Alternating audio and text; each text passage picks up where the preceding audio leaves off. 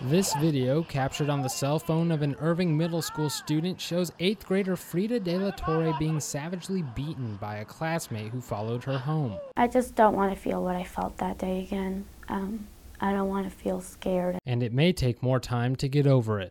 You know, it was a little bit of a post-traumatic stress disorder thing afterwards. She was afraid to go to school. Nebraska State Senator Al Davis introduced a bill that would expand on the bullying prevention programs already in place in Lincoln schools. He says it's the first step towards preventing more of this. Children aren't the only ones being bullied online. People of all ages shared their experiences at a panel held at the University of Nebraska-Lincoln this month. Another thing is more people are seeing it. You go down a hallway and you bully someone.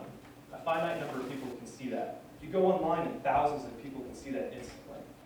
As if being bullied wasn't enough, victims now have to watch their attacks over and over online. Sites like Facebook and YouTube are filled with videos just like Frida's.